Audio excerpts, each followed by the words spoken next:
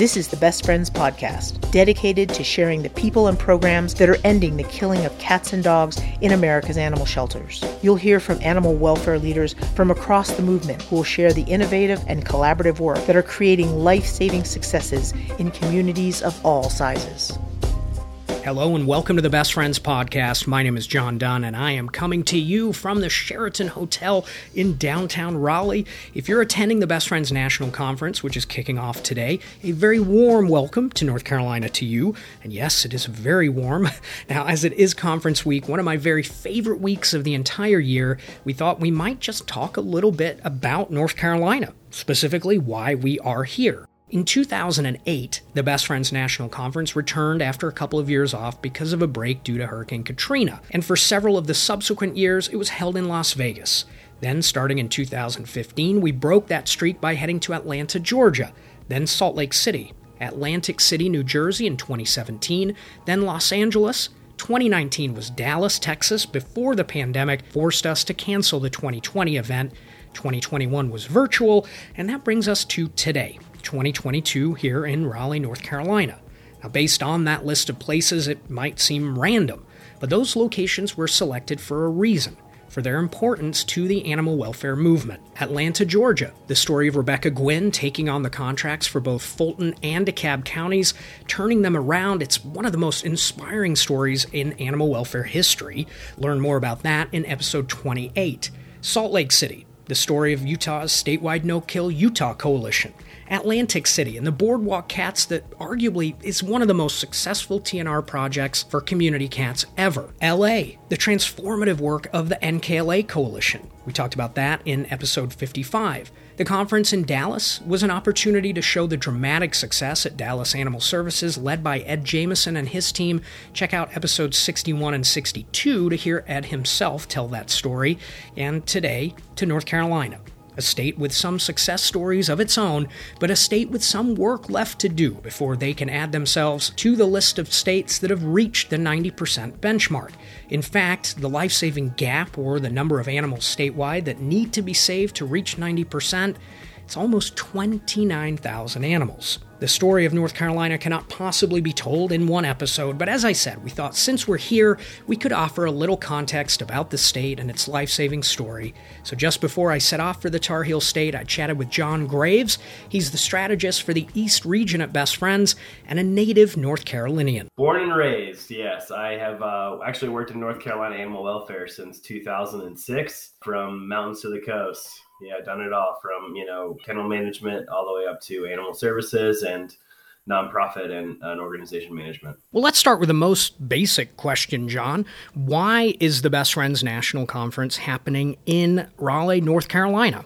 Well, obviously because North Carolina is the best state, in the United States, just for starters, It's a beautiful state. Again, because we got the mountains, we got the coast, we got hiking trails, we got surfing, we've got everything you could possibly want in one state. So why not come here?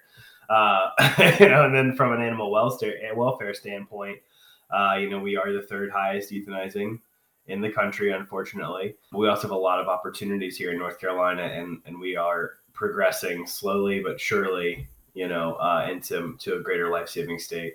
So the latest data set, the year 2021, just came out last month. Putting you on the spot to see if you can remember, but what was the save rate statewide? It's still right around 76%. I think it was 76.6% last year. Now it's 76.3%. So we're still hovering around 76, but we did see a decrease in an increase in euthanasia, a decrease in life-saving. Yeah, I was just looking at the Pet Life-Saving Dashboard, which, by the way, anyone can look at the data we're talking about right now. You can see it at the national level, at the state level, all the way down to the local level where you live. We'll have links to these things in the resources for this episode in the show notes on your podcast player, also on bestfriends.org/podcast. Now, looking at North Carolina, it's all color-coded the way that the dashboard works. So you can see the counties that are at 90%. They're green, and there are a few of those. But a lot more counties, John, are yellow. Those are the ones that have a life-saving gap. So, on the face of it, John, if you just sort of look at it that way, there's a lot of work to do in North Carolina. There is a lot of work to do in North Carolina, but we also have a lot of organizations that have made a lot of progress over the last, 5 or 10 years. And North Carolina as a whole has seen a lot of progress over the last 5 or 10 years, so if you're looking at our numbers, going back to 2019, even 2020, we were one of those states that saw a major jump in life saving as shelters started adopting, managed intake, and a lot of shelters have held on to that kind of stuff, so we've seen the dip, but we are still hopeful that we're going to see a nice recovery, in the long run. We've seen so many shelters, like I said, adopt best practices in managed intake and community cat programs, and more and more communities looking to include those things as we move forward. Well, sorry to derail this a bit, but I keep hearing these faint meows, and then I just saw the cutest Siamese kitten walk past. Yeah, so that Siamese cat is actually a foster cat that we pulled out of one of our partner shelters last week. I was doing a shelter tour with the Embed team, and we walked past this cage, and this poor little thing was just looking pretty rough, and she needed to get out. She was looking kind of sickly. And so I looked at my partner in crime from the Embed team, and I was like, hey, let's take this cat with us back to the Airbnb, and then I'll take her home. And we got her back to the Airbnb, and she perked right up. I mean, you just heard her sneeze, but other than that, she's doing really well.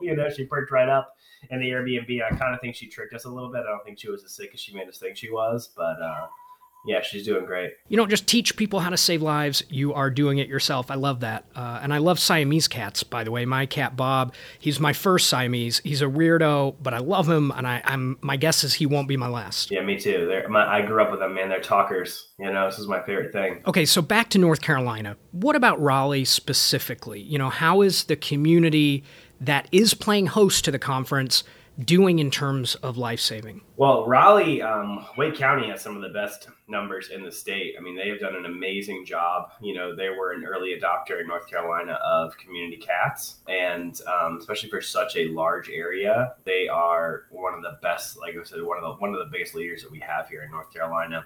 We have the Wake County SPCA, and we have the Wake County Animal Shelter, and they're both just amazingly progressive and well-run organizations that focus on community engagement, community cats, really, bringing the community into the shelter and, increasing their life-saving rate that way. That's awesome. And hopefully the attendees have a chance to stop by the shelter while they're there. So that map that I alluded to earlier, I imagine a lot of those counties that still have life-saving gaps are rural. And like all states, a good amount of North Carolina is rural.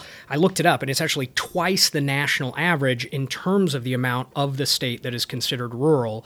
We know rural areas, the problems across the country, the veterinary shortage, access to care, those problems are really magnified in rural areas, and I'm guessing that's the case there. For sure. And one of the things that's interesting about North Carolina is that even in our biggest cities, even our counties that have the largest cities, like even Charlotte and even Raleigh and, Winston-Salem, all of these areas have, of course, their urban areas, but then right outside of that, almost all of them have rural areas. So they all have this, dichotomy of have and have not, and of, farm animals and city animals. So they have all of the challenges. They have a lot of the resources and a lot of the successes too that come with a large city, but they have a lot of the same challenges, rural areas. Like you'll go to Charmek and they'll have a horse and a pig, you know what I mean? And, or you go by, Wake or whatever, and they've got a goat just chilling, So you see a lot of being so rural, because North Carolina is rural, obviously.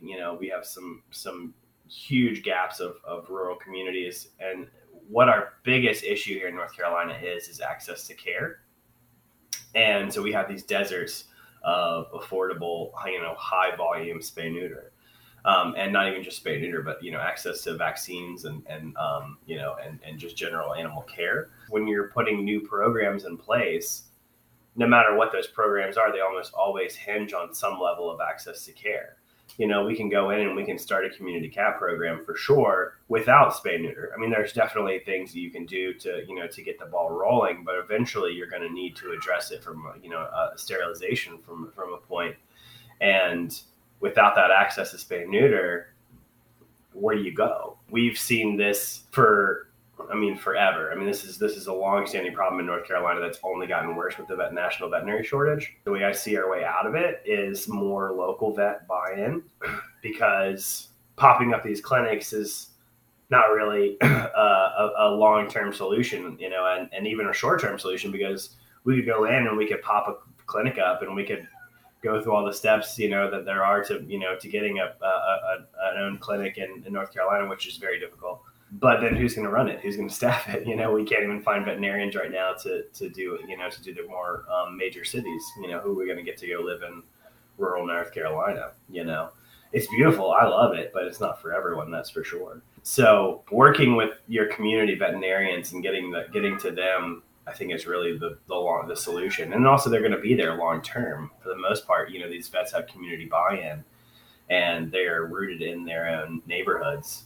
So that's how we always were able to do it in shelters that I ran in North Carolina. It would take a while or whatever, but just staying on with the local vets and the last shelter I ran, we would have never gotten by without all the support that we had from all the local veterinarians. What do you want people to know about your state, John? I want people to know that North Carolina has some amazing shelters and some amazing organizations that are doing everything they can to save lives and that are looking for help and that are looking for resources. I want people to know that we definitely care about our animals here in North Carolina, and that we are growing for change, and that we are seeing change.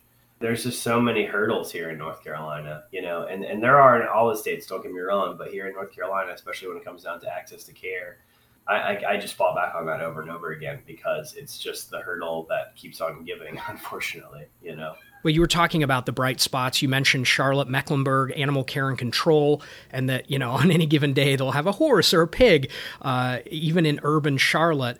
I just want to say it's a fantastic organization. Dr. Josh Fisher leading things down there. They're not just good in terms of North Carolina. They're good anywhere, really national leaders. So hopefully that success in communities like Charlotte can continue to spread. Oh, we have some of the most amazing leaders in animal welfare here in North Carolina. We have Dr. Fisher, who's fantastic. We have Shelley Moore at Humane Society of Charlotte. We have Jess Ayers at Burlington. Martin Heff over at Forsyth Humane. I mean, we just have some of the best leaders you could ask for. And they are all so dedicated to improving not just their own communities, but North Carolina in general. All these people either have served or are serving on the North Carolina Animal Federation Board. And then we've got some of them that also work with NACARCA, which is the North Carolina Animal Abuse Control Association. So that's one thing I see in North Carolina a lot is we get a lot of buy-in from a state level from our leaders. We've got Elizabeth Overcash, who's the board chair for North Carolina Animal Federation, who's also working with Durham, which is her hometown, even though she actually works in Burlington. Durham's another one. Durham's the APS of Durham has been struggling against some really restrictive ordinances for a long time, and we've been working for about 2 years now to try and get some of these ordinances changed, to help them save more lives. And they've been part of our shelter collab with Charlottesville, Virginia, and they've just been doing incredible work. They're about halfway through their collab right now, and are just, an incredible group to work with. Well, I'm excited, John, to visit North Carolina and experience at least one community I've never been to before. And I know for everyone, it'll be a great opportunity to learn more about what is happening there in your state. No, we're so excited to have Best Friends here and to have so many shelter leaders from across the country coming in and sharing our state with them. And anyone who has a chance, man, if you got an extra day, Raleigh and Durham is absolutely wonderful, but, go east or go west and hit up our beautiful mountains or hit up our beautiful coast if you get a chance, because it's not like any other. Thank you to Bethany Hines, Kayla Sebo, Whitney Blyton, Kim Claunch, Tawny Hammond, and Mark Peralta for their contributions to make this podcast what it is. My name is John Dunn. This is the Best Friends Podcast, and I hope to see and meet all of you this week at the Best Friends National Conference.